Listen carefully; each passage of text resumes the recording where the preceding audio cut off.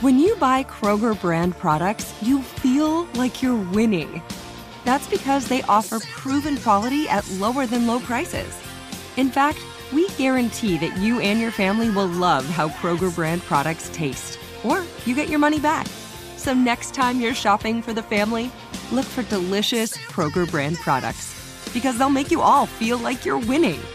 Shop now, in-store, or online.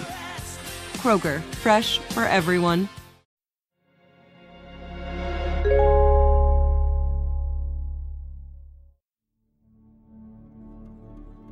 Estás escuchando Olvidadas, las muertas de Juárez, un podcast de Podimo en colaboración con iHeartMedia, producido por Harpa Studio.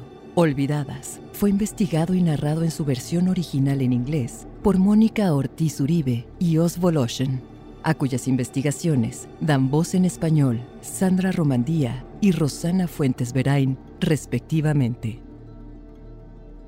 Advertencia. Este podcast contiene recuentos que pueden resultar perturbadores para nuestros oyentes, pero sin ellos no se puede entender esta historia a cabalidad.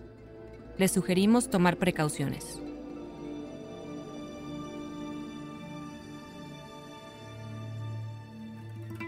En el episodio anterior de Olvidadas, las muertas de Juárez. Y así con esas palabras me dijo, dice, cuando hay una chava, dijo, que le gusta a alguien, dijo, la sacan a flote de donde esté. Los hombres que yo estudio suelen actuar solos. Empecé a preguntarme cómo esos hombres confiaban los unos en los otros. Especulamos que cuando no quieres que se resuelva un delito, es porque su resolución va a ser sumamente vergonzosa para alguien poderoso o porque te va a poner en evidencia de alguna manera. Por fin tenía un testigo que afirmaba haber estado en una de las fiestas a las que llevaban a tantas mujeres. Se convertían en orgías o violaciones grupales y después mataban a las mujeres porque ya sabían demasiado.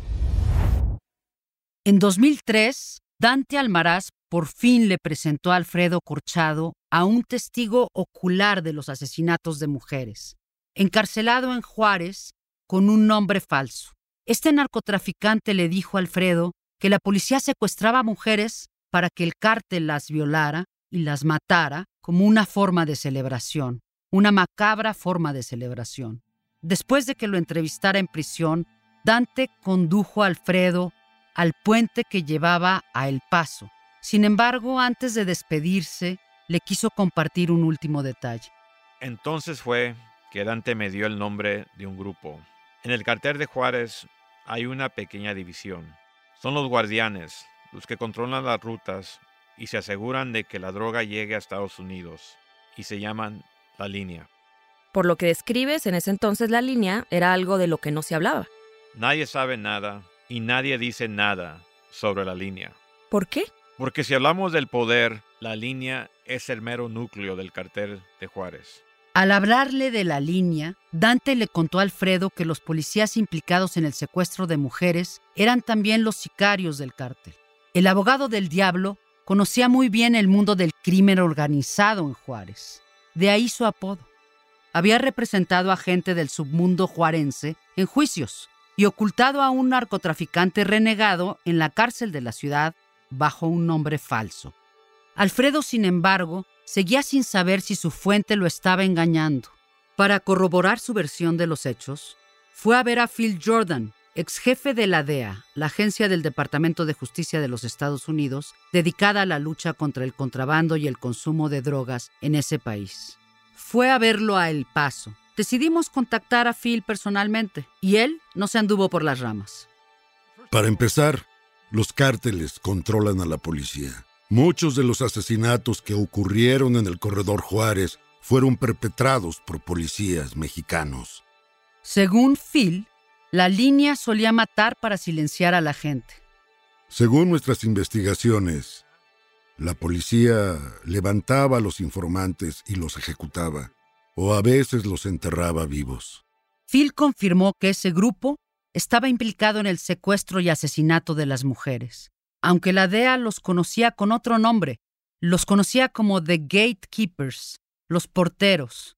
Sin embargo, con ayuda de documentos provistos por su agencia, Alfredo y él llegaron a la conclusión de que eran dos nombres, pero una misma organización. Una vez que tuvimos esos documentos de la DEA, pudimos por fin buscar confirmación del lado mexicano. Nos reunimos con José Luis Santiago Vasconcelos, el zar antidrogas de la PGR. Y cuando saqué el tema de la línea, él simplemente no quiso hablar de ello. Y nomás nos dijo cosas como, no hay comentario, pero tengan mucho cuidado, muchachos. Era una advertencia. Sí, ya sabemos cómo le fue a él después. José Luis Santiago Vasconcelos era subprocurador de la SIEDO, la Subprocuraduría de Investigación Especializada en Delincuencia Organizada en México. Y era el principal responsable del combate al crimen organizado. Alfredo quedó perplejo con su respuesta sobre la línea, por lo que siguió indagando. En cierto modo, creo que era bueno que yo fuera tan inexperto y tan ingenuo. Cuando eso pasa, nomás te echas de adelante y insistes. Creo que algunos colegas, es más, mi propia madre pensaba y me decía que esto era una estupidez. Yo diría que no sabía en lo que me estaba metiendo. Ante la insistencia de Alfredo, Santiago Vasconcelos lo puso en contacto con el fiscal antidrogas local de Juárez. Fui a comer con él e insistí en el tema. ¿Qué sabes sobre la línea? De pronto se incomodó mucho, yo diría muchísimo, y dijo, tengo que irme. Tuve que seguirlo hasta afuera cuando ya se había subido a su coche y nomás me dijo, aléjate de ellos. ¿Qué era lo que ponía tan nerviosos tanto al zar antidrogas mexicano como a su colega juarense? ¿Qué decía eso sobre la línea y su influencia? ¿Hasta dónde llegaba la corrupción? Y sobre todo, ¿qué tenía que ver esto con los feminicidios? Soy Rosana Fuentes Berain. Y yo soy Sandra Romandía. Y esto es Olvidadas, las muertas de Juárez. Yo no nací sin causa. Yo no nací sin fe. Mi corazón pega fuerte para gritar a los que no sienten, así perseguir a la felicidad.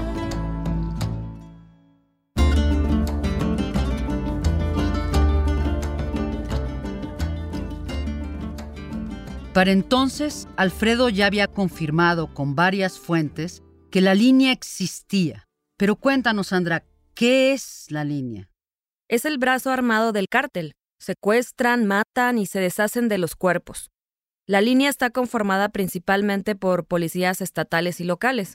Y esos policías trabajan para ambos lados. Juegan a proteger la ley y a la vez son los criminales. ¿Cómo los corrompe el cártel? La forma más fácil de explicarlo es con la frase plata o plomo. O aceptas el soborno o te dan un tiro en la cabeza. Y eso no es nada más con los policías. También con los políticos, los vendedores ambulantes y hasta con los periodistas. A veces el ultimátum no es indispensable. Hay quienes están felizmente dispuestos a corromperse para lucrar con los beneficios derivados del narcotráfico. De hecho, hay una forma muy particular de hablar sobre este tipo de complicidad, ¿cierto? Sí.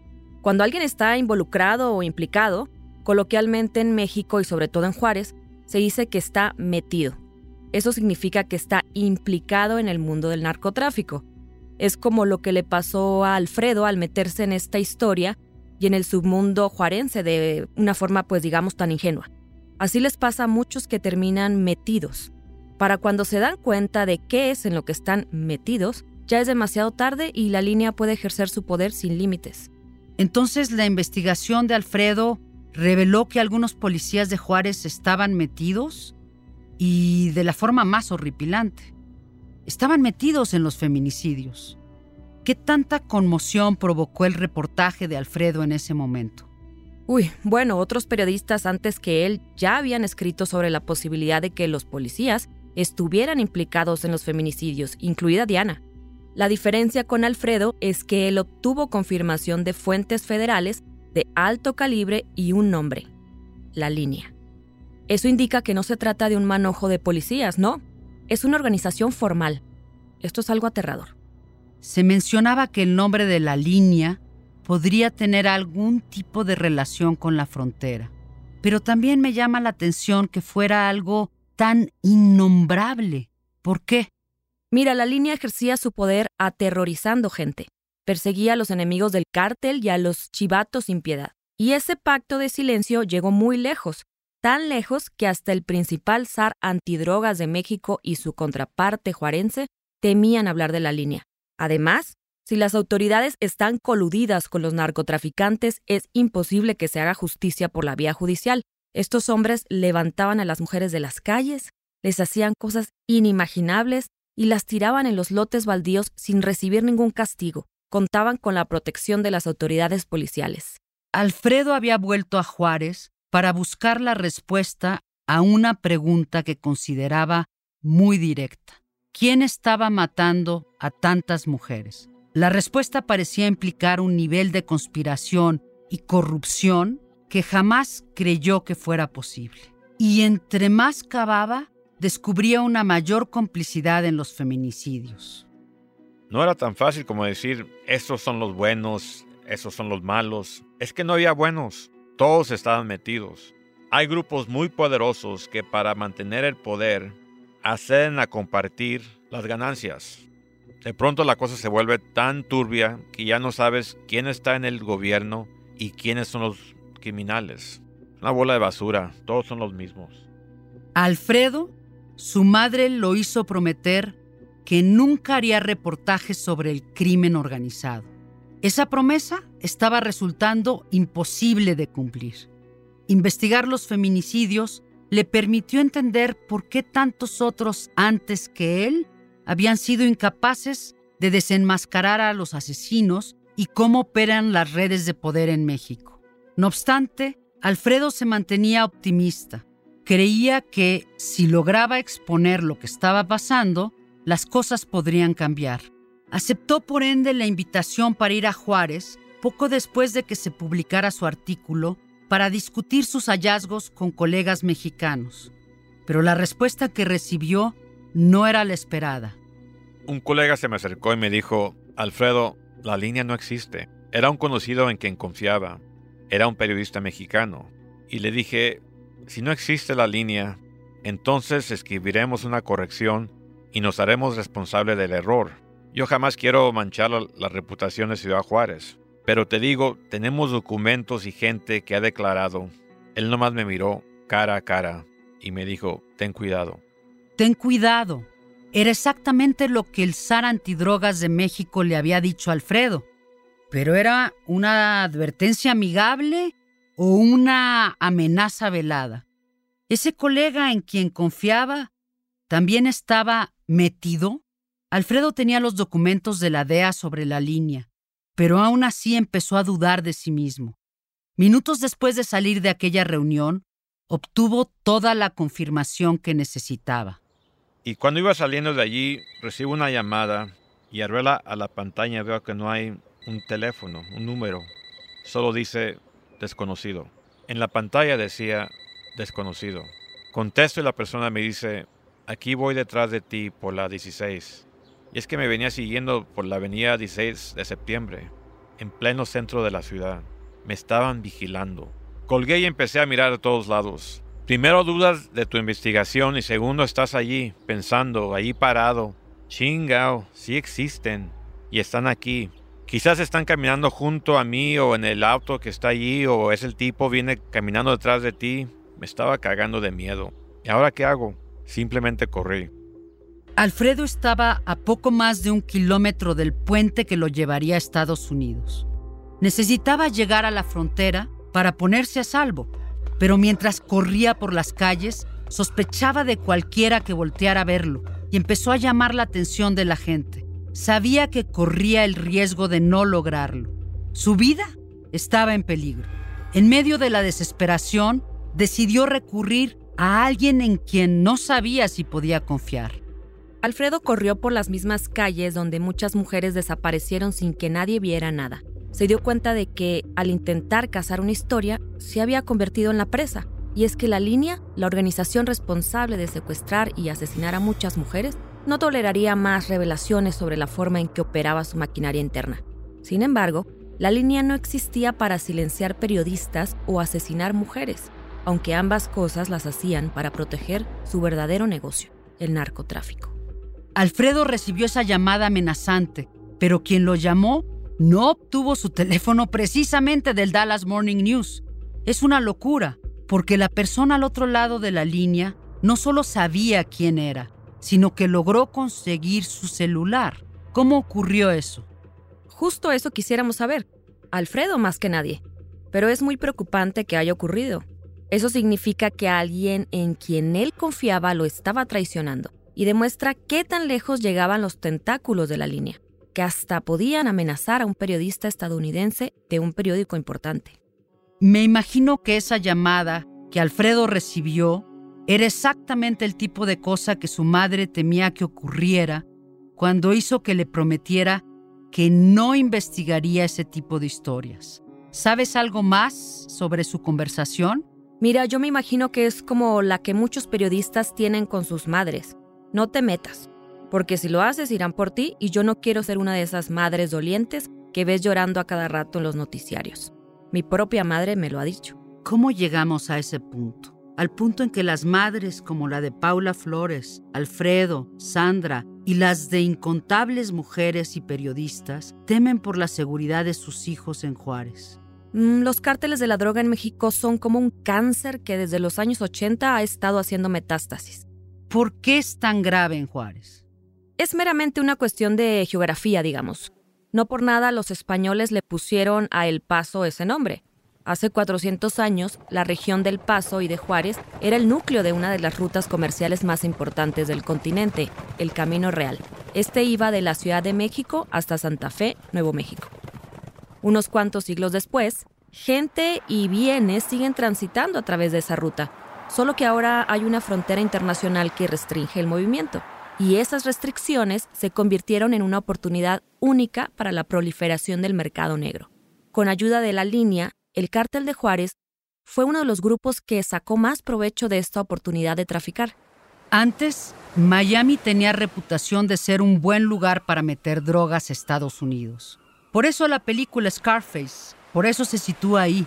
Pero básicamente el gobierno se dio cuenta, así que los traficantes empezaron a buscar rutas alternativas.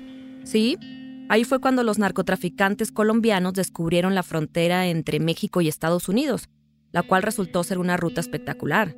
Los federales no se dieron cuenta de ello hasta 1989. Ese año hicieron una redada en un almacén al norte de Los Ángeles y encontraron 21 toneladas de cocaína que supuestamente valían $6.500 millones. Sigue siendo la mayor cantidad de cocaína confiscada en la historia del país.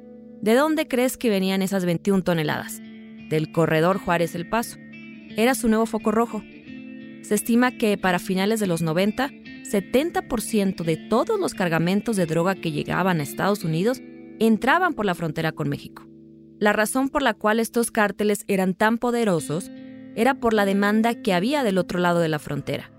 El valor anual de ese mercado es de miles de millones de dólares, y ese dinero se usa para corromper a los cuerpos estatales y locales de policía, los mismos que secuestran, violan y tiran mujeres en el desierto. El corredor Juárez-El Paso se ha usado para traficar desde hace más de 100 años. Pero Juárez se convirtió en un campo de la muerte para las mujeres apenas en la década de los 90. ¿Qué fue lo que cambió? ¿Cómo se creó la línea? ¿Y por qué se volvió tan brutal? Para poder contestar estas preguntas, hablamos con Howard Campbell, antropólogo de la Universidad de Texas en El Paso. En 2009, el Comité de Relaciones Exteriores del Senado estadounidense le pidió a él que testificara sobre la posible respuesta de Estados Unidos a una escalada de violencia en México. No creo que detener a los cárteles de la droga sea del todo posible a largo plazo. Llevamos haciendo esto durante 35 años y no ha habido mucho cambio en la oferta ni en la demanda. La forma más eficaz en la que Estados Unidos puede ayudar a México a combatir el problema de la droga es acabando con la demanda local de drogas ilegales. En segundo lugar, detener el flujo de armas de Estados Unidos a México. En tercero, combatir a los cárteles. Howard cree que las características de los feminicidios en Juárez, los patrones de selección y la violencia sexual asociada con los asesinatos ha hecho que muchos investigadores externos se enfoquen en las pistas equivocadas. Creo que hasta cierto punto los feminicidios se veían a través del filtro del fenómeno estadounidense de los asesinos seriales, como Ted Bundy y John Wayne Gacy. Si crees que el problema es causado por asesinos seriales, entonces el problema es capturar a esos asesinos seriales. Pero si más bien consideras que el problema es la falta de un sistema policial y un sistema judicial funcionales en México, así como la corrupción de los políticos y los cárteles de las drogas, entonces eso es lo que necesitas atacar primero. Según Howard, no importa cuántos Manuelillos saques de las calles, ni a cuántos Chapos Guzmán extradites a Estados Unidos, porque las cantidades de dinero implicadas en el tráfico de drogas hacen que la corrupción sea endémica a ambos lados de la frontera. Es una industria multimillonaria en ambas ciudades. O sea, El Paso y Juárez deben estar entre los lugares más importantes del mundo para el tráfico de drogas. Otra creencia falsa sobre el narcotráfico es que las pandillas mexicanas están invadiendo Estados Unidos. En realidad, los mexicanos y los estadounidenses hacen mancuerna para producir, transportar, traficar y vender drogas. Estamos hablando de al menos un siglo de historia. De hecho, hasta casi mediados del siglo XIX, El Paso y Juárez eran una misma comunidad y ambas poblaciones formaban parte de México. No fue sino hasta después de la guerra de 1846 que El Paso se volvió parte de Texas, mientras que Juárez permaneció en México. Sin embargo, las ciudades permanecieron muy conectadas. Para 1920 era un paraíso para el mercado negro, ya fuera de licor o de narcóticos, y el negocio en Juárez lo administraba un personaje inusual. Más o menos en tiempos de la prohibición en Estados Unidos, el contrabando de marihuana y heroína estaba prácticamente monopolizado por una persona, una mujer llamada La Nacha. Su carrera duró unos 40 o 50 años. Es bastante tiempo. Sí, es bastante tiempo. La Nacha murió de causas naturales a los 70 y tantos. Supongo que debe ser como el sueño de cualquier narcotraficante, el sueño dorado, como alcanzar el cielo o algo así. La Nacha era una genia. Era una mujer pobre y sin educación formal, pero con el tiempo descifró cómo podía funcionar el negocio de las drogas. ¿Cómo le hizo para mantenerse a salvo durante tanto tiempo? Estaba muy bien protegida por su familia extendida, que era muy grande, y también por sus cómplices en la policía municipal, y quizá también en el gobierno de Juárez, o hasta en el gobierno federal. Desde el principio, los negocios ilegales prosperaron en Juárez gracias a la complicidad de la policía y del gobierno. Sin embargo, no incluían el secuestro y asesinato de jóvenes mujeres que no tenían nada que ver con las drogas. De hecho, durante una temporada, el tráfico de drogas en Juárez operó como lo hacía la antigua mafia italiana. Eran violentos con sus enemigos, pero estaban comprometidos con la comunidad. Sin embargo, todo se transformó cuando los hábitos de consumo de los estadounidenses cambiaron. La gente empezó a consumir cocaína. Fue el cambio de la era hippie a la era disco y las organizaciones delictivas mexicanas se adaptaron a los tiempos. En los años 80, un ambicioso joven juarense estaba sumamente dispuesto a satisfacer esa demanda, aun si eso implicaba aceptar un segundo trabajo. Rafael Aguilar Guajardo era el jefe de la policía de Chihuahua y fue quien creó el primer cártel de Juárez, el cual empezó a traficar cocaína. Todo cambió a partir de ahí. En los 80 no había mucha violencia en Juárez. Había una organización muy impresionante que traficaba droga y que generaba cientos de millones de dólares, pero sin matar a tanta gente. Juárez seguía siendo la ciudad que la Nacha conoció. Sin embargo, las cantidades de dinero que empezaron a entrar gracias a la cocaína atrajeron la atención de los fuereños. Entre ellos, un hombre originario del estado de Sinaloa. También era un policía federal. Se llamaba Amado Carrillo Fuentes. Carrillo Fuentes trajo la modernidad al narcotráfico. Incorporó aviones 747 sin asientos que llevaban cocaína de Colombia hasta el norte de México, cerca de la frontera. Luego pasaba la cocaína a Estados Unidos, a veces en tráileres de carga, por el puente principal que iba de Juárez a El Paso. muchas veces con ayuda de agentes migratorios o aduanales estadounidenses que aceptaban sobornos. Si pasas una temporada en El Paso, no puedes pasar por alto la barda de acero que la separa de Juárez, así como la militarización de la frontera. Sin embargo, no hay infraestructura capaz de proteger a las organizaciones de un golpe proveniente del interior. Carrillo Fuentes, el policía que se convirtió en traficante, lo sabía mejor que muchos. Tenía claro que entre más grande fuera la organización, más dinero generaría. Entre más dinero, más oficiales corruptos a ambos lados de la frontera. Y así sucesivamente. También tenía claro que ese no era su territorio, así que mandó llamar a algunos de los socios sinaloenses. Carrillo Fuentes mandó llamar a sus sicarios. Tenía una organización muy compleja que incluía gente que cuidaba casas de seguridad, choferes, tiradores, contadores, una empresa criminal informal. Eso fue lo que Carrillo Fuentes creó. Al principio, los dos ex policías, Aguilar y Carrillo Fuentes, afianzaron juntos un imperio de tráfico de cocaína. Sin embargo, después de un tiempo, el foráneo vio la oportunidad de apropiárselo todo. No es como cuando una gran empresa transnacional compra una compañía más pequeña, donde todo es legal y claro. En 1993, Carrillo Fuentes mandó matar a Aguilar, el fundador original del Cártel de Juárez. A partir de ahí se desató la violencia, cuando Carrillo Fuentes tomó las riendas del Cártel de Juárez. A pesar de haber perdido a su líder, el cártel local no estaba dispuesto a doblegarse ante un sinaloense. Así fue como empezó el reinado del terror de Carrillo Fuentes. Entonces, a principios de los 90, Juárez se volvió parte de un cártel globalizado, multinacional y extremadamente violento. Entonces, en 1993 hubo un cambio de mando en la Plaza de Juárez y Amado Carrillo Fuentes se la apropió. Es el mismo año en el que empezaron a ocurrir los atroces asesinatos de mujeres en Juárez. ¿Crees que no es coincidencia? No creo que sea coincidencia. Tampoco digo que es una conspiración. No digo que el cártel haya llegado y dijera, bueno, vamos a empezar con los feminicidios. Lo que digo es que creo que es una excelente hipótesis la de que a muchas de las mujeres las secuestraron, violaron y mataron en Juárez los sicarios del cártel.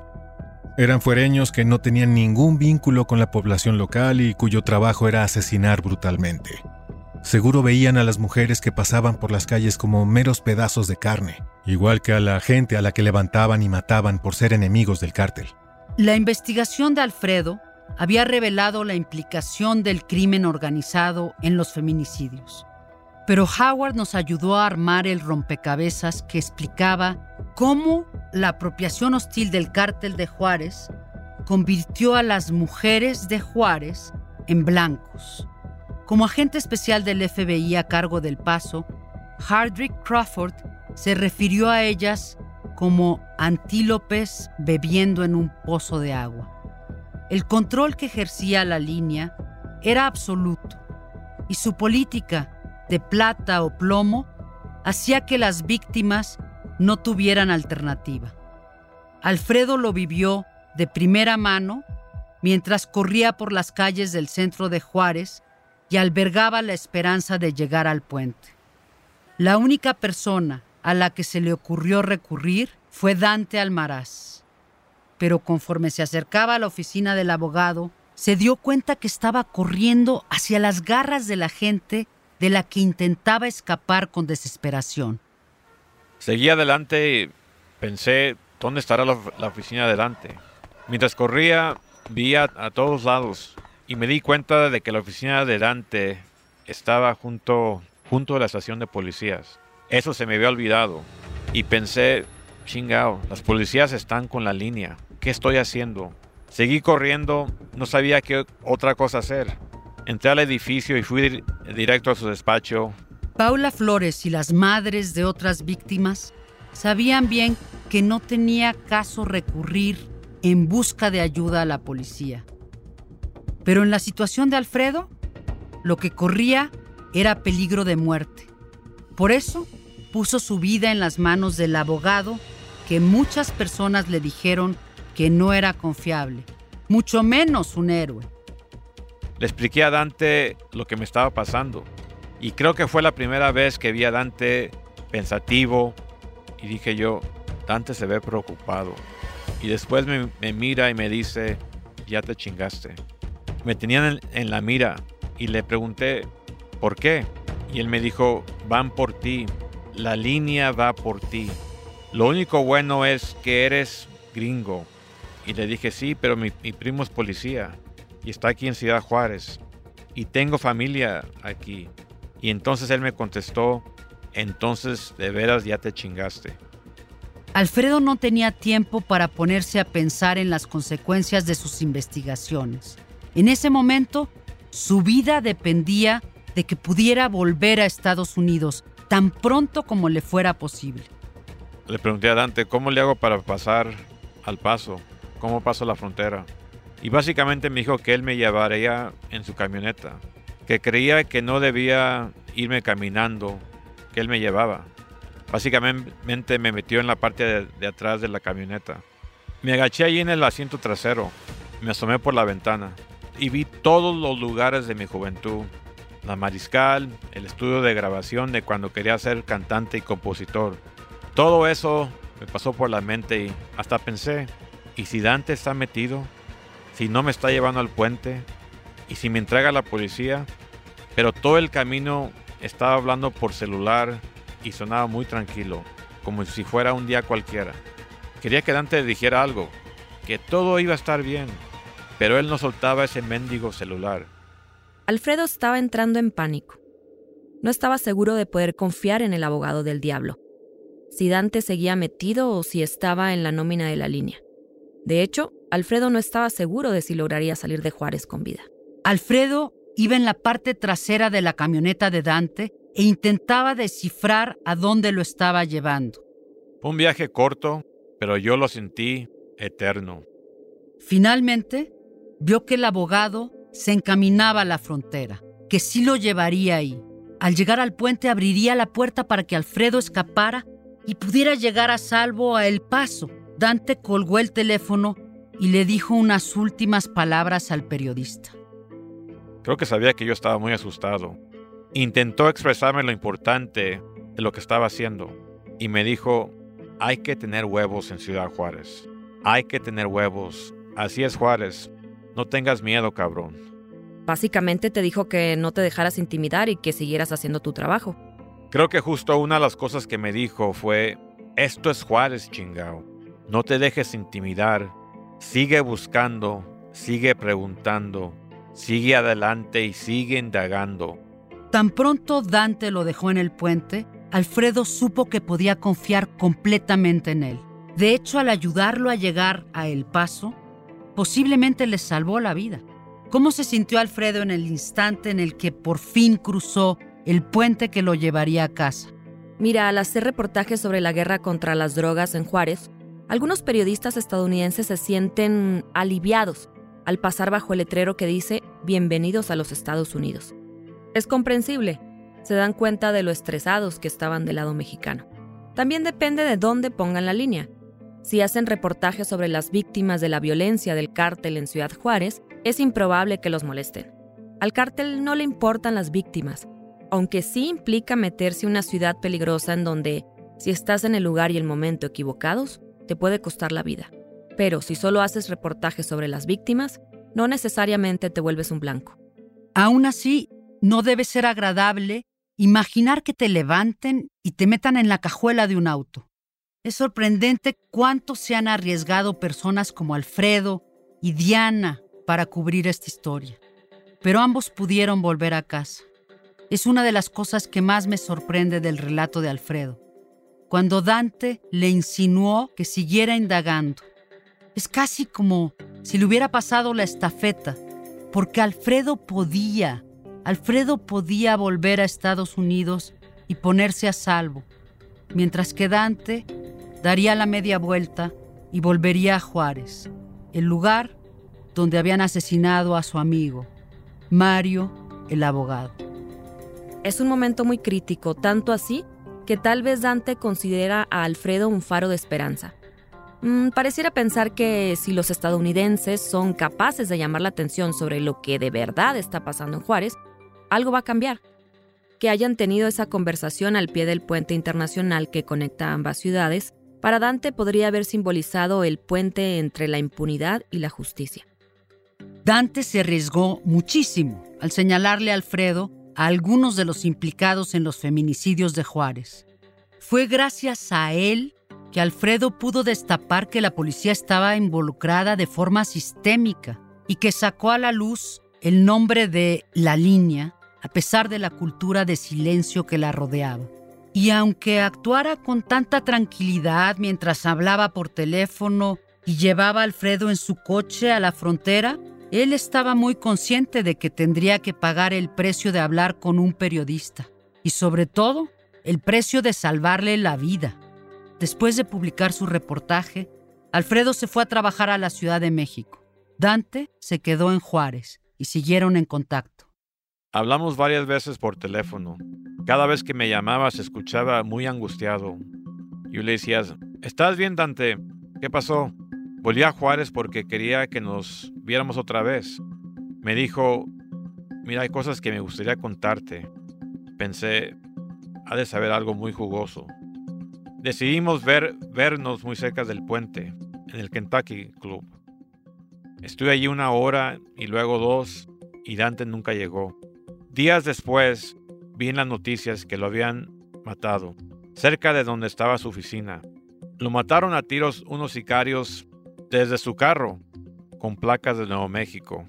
Y dio la casualidad de que ese día las cámaras no estaban funcionando. Lo asesinaron.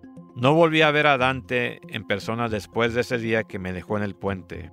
¿Encontraron a los responsables? No, nunca se resolvió el asesinato. ¿Y tienes idea de por qué lo mataron? A veces pienso que en México a la gente la matan porque saben demasiado.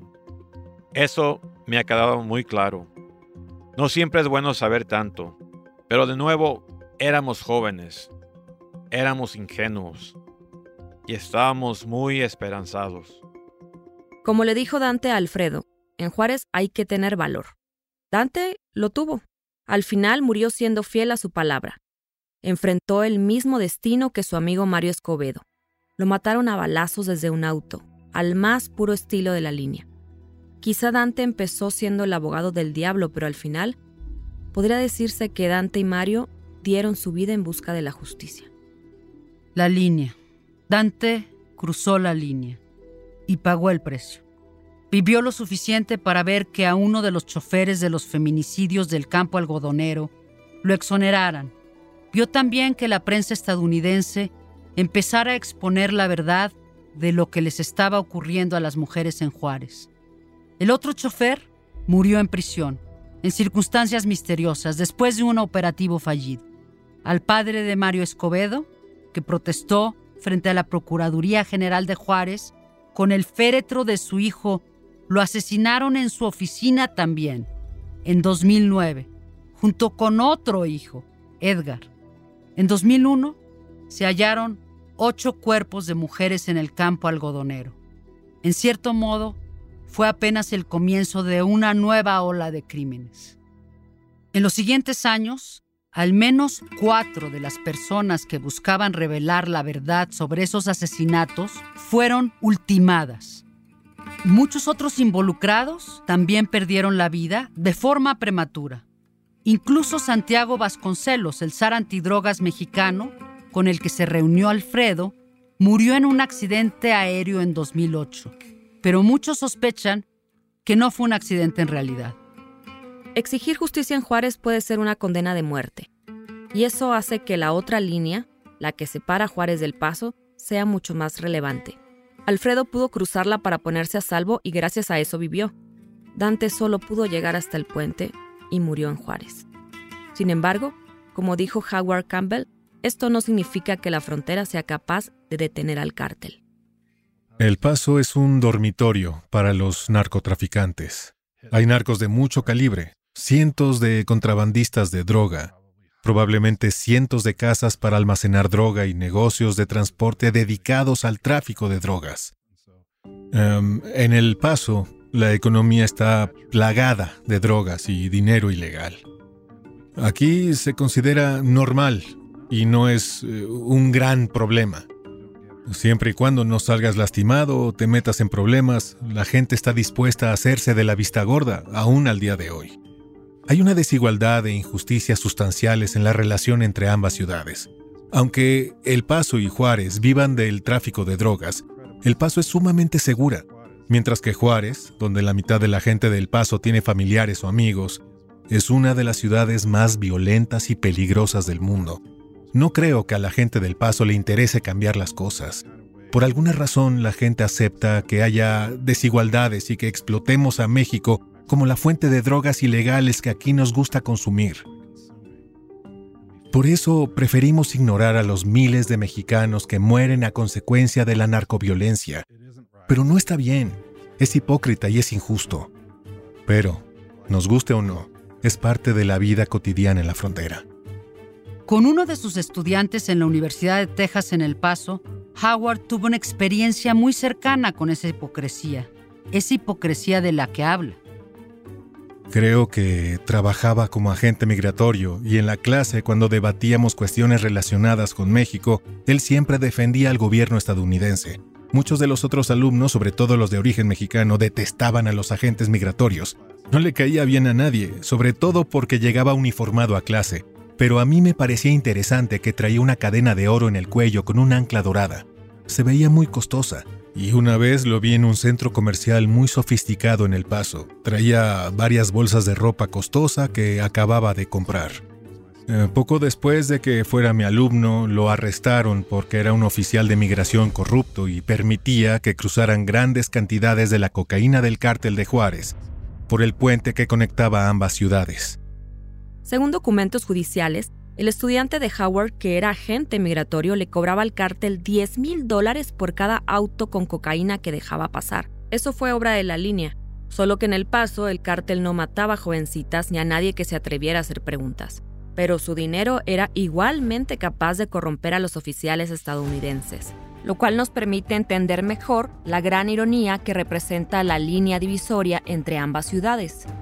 Diría que es un lugar muy contradictorio porque, aunque hay miles de personas implicadas en el tráfico y la venta de drogas, también tienes a miles de agentes federales, de la DEA, aduanales, de todas las agencias. Tienes una de las bases militares más grandes del mundo, el Fort Bliss, así que hay soldados por todas partes. Hay policías municipales, locales, estatales, de todo tipo. Tienes al FBI en El Paso y, al mismo tiempo, es una selva en la que conviven los criminales y la policía. Incluso hay matrimonios entre ellos. Cuando Alfredo decía que todos estaban metidos, se refería a la gente de Juárez.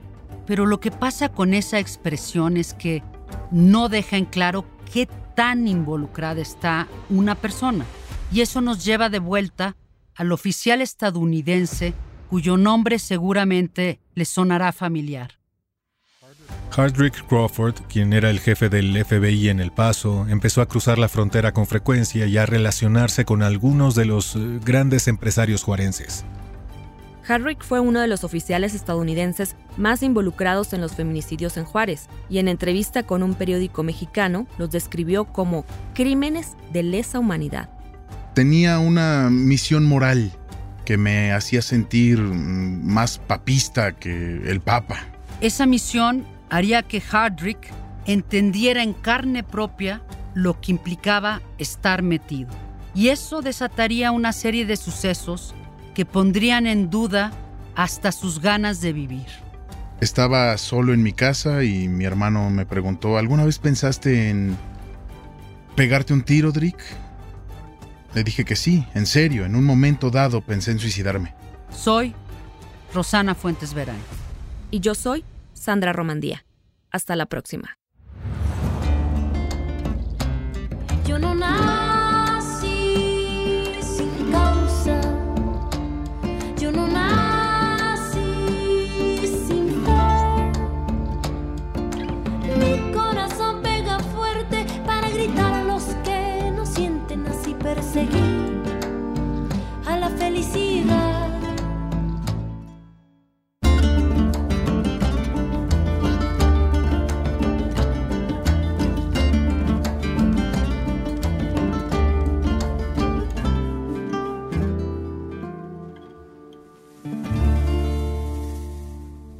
Olvidadas.